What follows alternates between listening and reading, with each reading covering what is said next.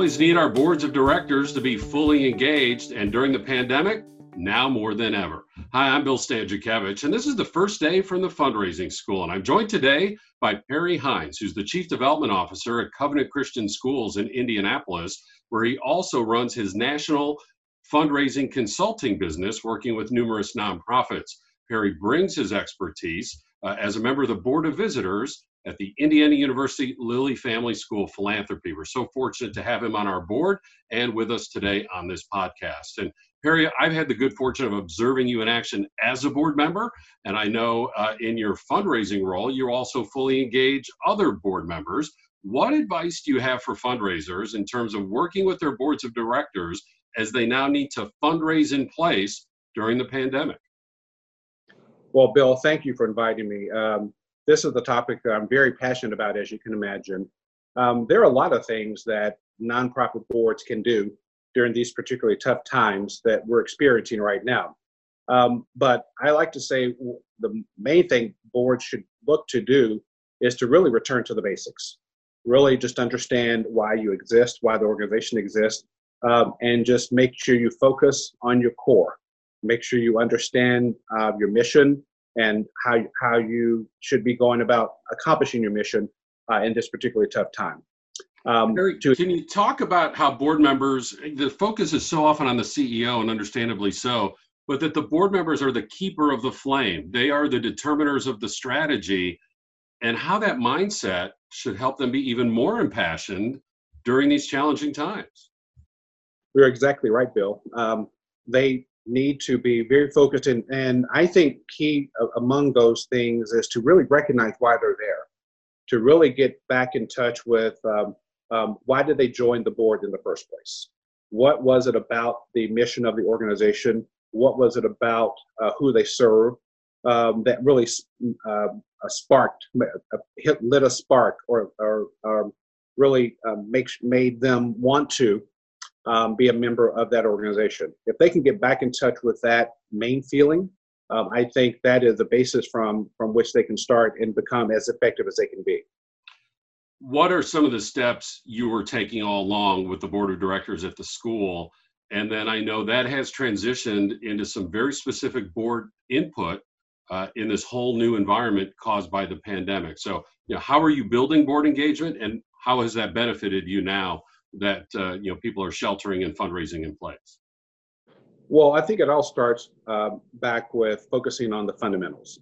Boards really need to focus on the fundamentals of relationship building, understanding their mission and the value that they bring to the community or to their constituents. And key to that, Bill, is setting goals. All too often, you set this lofty, big, strategic plan for the entire board. What we've done and have found is very key and very effective is to set individual goals for each board member. And within those goals, of course, are fundraising goals. So it's as part of a board, your fiduciary duty is not only policy and governance, but typically it involves fundraising. And of course, different organizations want you to be involved at different levels of the fundraising that they are doing. But in order to be effective, you're going to have to set goals and you're going to have to make a plan. And all along at the school, you've had 100% board giving and an expectation that the board members would help find other prospective donors. Because the board members knew of that expectation and they knew of that invitation and they knew of that encouragement that they needed to be fully engaged in fundraising, what happened when the pandemic hit? As your board started to meet and they started to work with you and learn from you about how maybe fundraising strategies could be adjusted to meet this particular moment?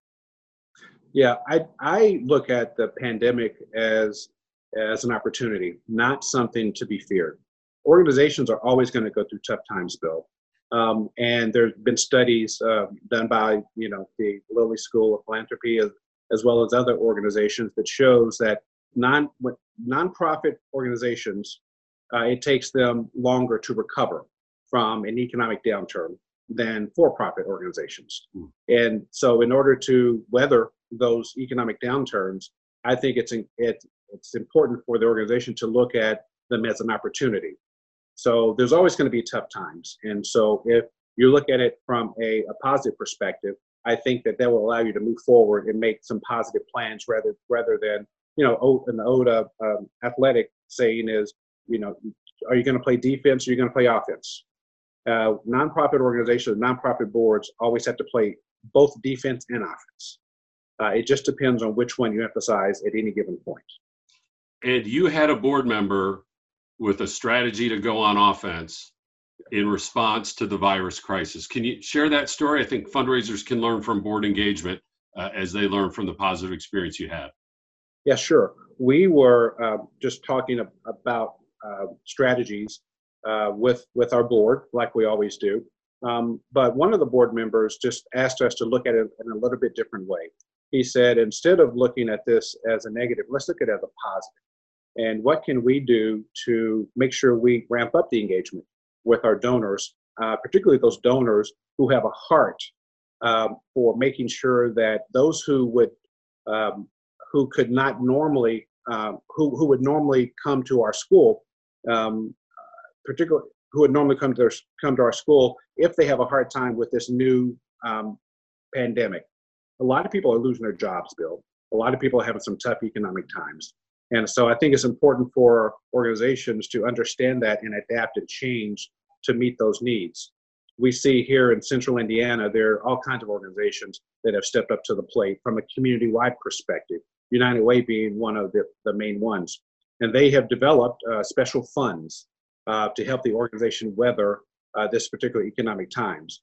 So why wouldn't we, as an organization, a school, establish a program or a fund just like that? But what you have to do is you have to tie it to the mission of your organization.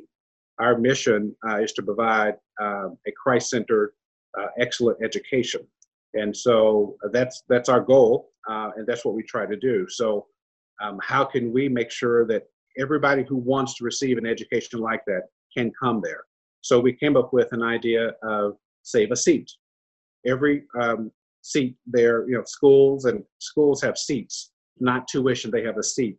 And so we came up with this campaign, put graphics to it, Bill, key messaging, and all those things that you would normally do in a marketing campaign to your donors.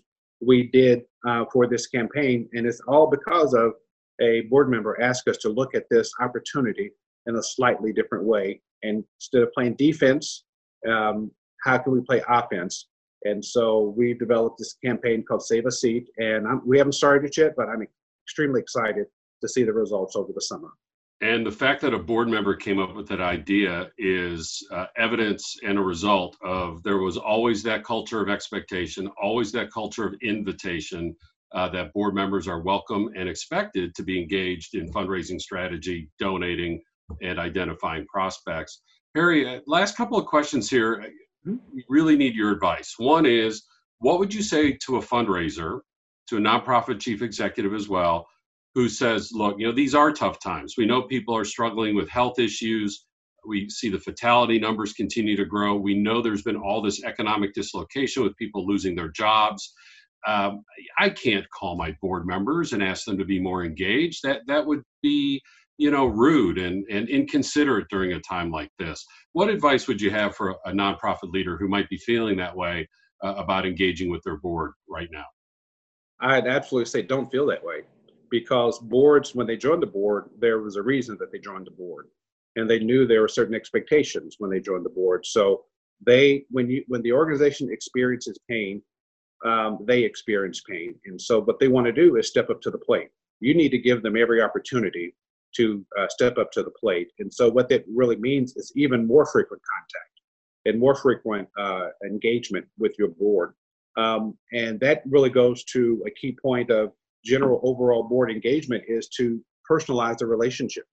Personalize the relationship between your fundraising staff, your administrative staff, and your board. Don't always look at them as this entity out there just making decisions and lording over the staff or particularly the fundraising organization, but just personalize the relationship. And when you do that, then they expect to step up to the plate in tough economic times, and they want to come alongside you, Bill, and be your partner and work at this shoulder to shoulder and just plow through and make sure that they survive this tough economic time. Good volunteers have joined our board for passion for our cause. And as Perry advised, as they hear from us, that is certainly within bounds and actually gives them something hopeful, something positive because of their care for your cause during these challenging times. Perry, similar to that, then kind of flipping around to the board members. We know that board members are responsible for strategy, responsible for staying in touch with the CEO, for both information and accountability reasons, financial oversight, promoting the cause, all these things. How much more important, perhaps, is it now more than ever for the board also to be providing encouragement to the staff, knowing that the staff is feeling extra stress and pressure during these times? So it's very important that the board, like I said, that the board engages not only with the CEO or the fundraising staff, but the entire staff of your organization, your school. So, but you have to, as a member of the operations staff or the fundraising staff, you have to give them that opportunity. And so, look at how you can strategically use any kind of contact that you have with your board members to bring along other people from your staff. This current situation means we don't have a lot of personal contact, but that shouldn't stop the ability of you making sure that other staff members are engaged with your board. The more tentacles and more relationships your board members have with your staff, the better. And, you know, in some odd ways, those of us who used to travel a lot, even if we had a commute to work, maybe we have a little bit more time on our hands, perhaps, and that could be true of our board members, right? That's absolutely true. Look at your board members just like you. If whatever's happening to you, or whatever is happening to the world in general, is happening to your board members also. So don't, if you've got more time, then I bet you your board members also have more time. And so just try to be strategic and utilize that time to develop your relationships more. You use the time to just mainly inform your board of what you're doing and give them some ideas of what they could be doing to help your organization accomplish its mission. Perry Hines brings a perspective both as a board member and as a fundraiser on how we can engage our boards now during these challenging times and help us prepare for the future. And we want to use this occasion to remind you of all the resources that we have through TFRS at your desk. This is a kind of an umbrella theme that we have for all that we're doing in response to the COVID-19 crisis. Our weekly podcasts, which are free, are being tailored to fundraising now in this current environment and preparing for the future. We have Fridays with the Fundraising School, once a month on a Friday in the afternoon Eastern Standard Time and in the morning Western Time. We're able to just have a conversation, allow you to ask your various questions and maybe even vent a little bit, share your worries and concerns, share your successes as the fundraising community can come together through those monthly sessions. And the Fundraising School courses, we're still open for business. The courses that lead to the Certificate in Fundraising Management and the Certificate in Fundraising Leadership all are still available online, and you can qualify for a crisis response scholarship that lowers the cost by 50% for those courses. Now, we hope to teach back in person at the end of August. Of course, we're watching local, state, national news. We're governed by the policies of Indiana University, so stay tuned for that news. But in the meantime, we're available online with those crisis response scholarships. All the information available on our website at philanthropy.iupui.edu/the fundraising school. With Perry Hines, I'm Bill Stanczykiewicz, and now you are more up to date on this first day from the Fundraising School.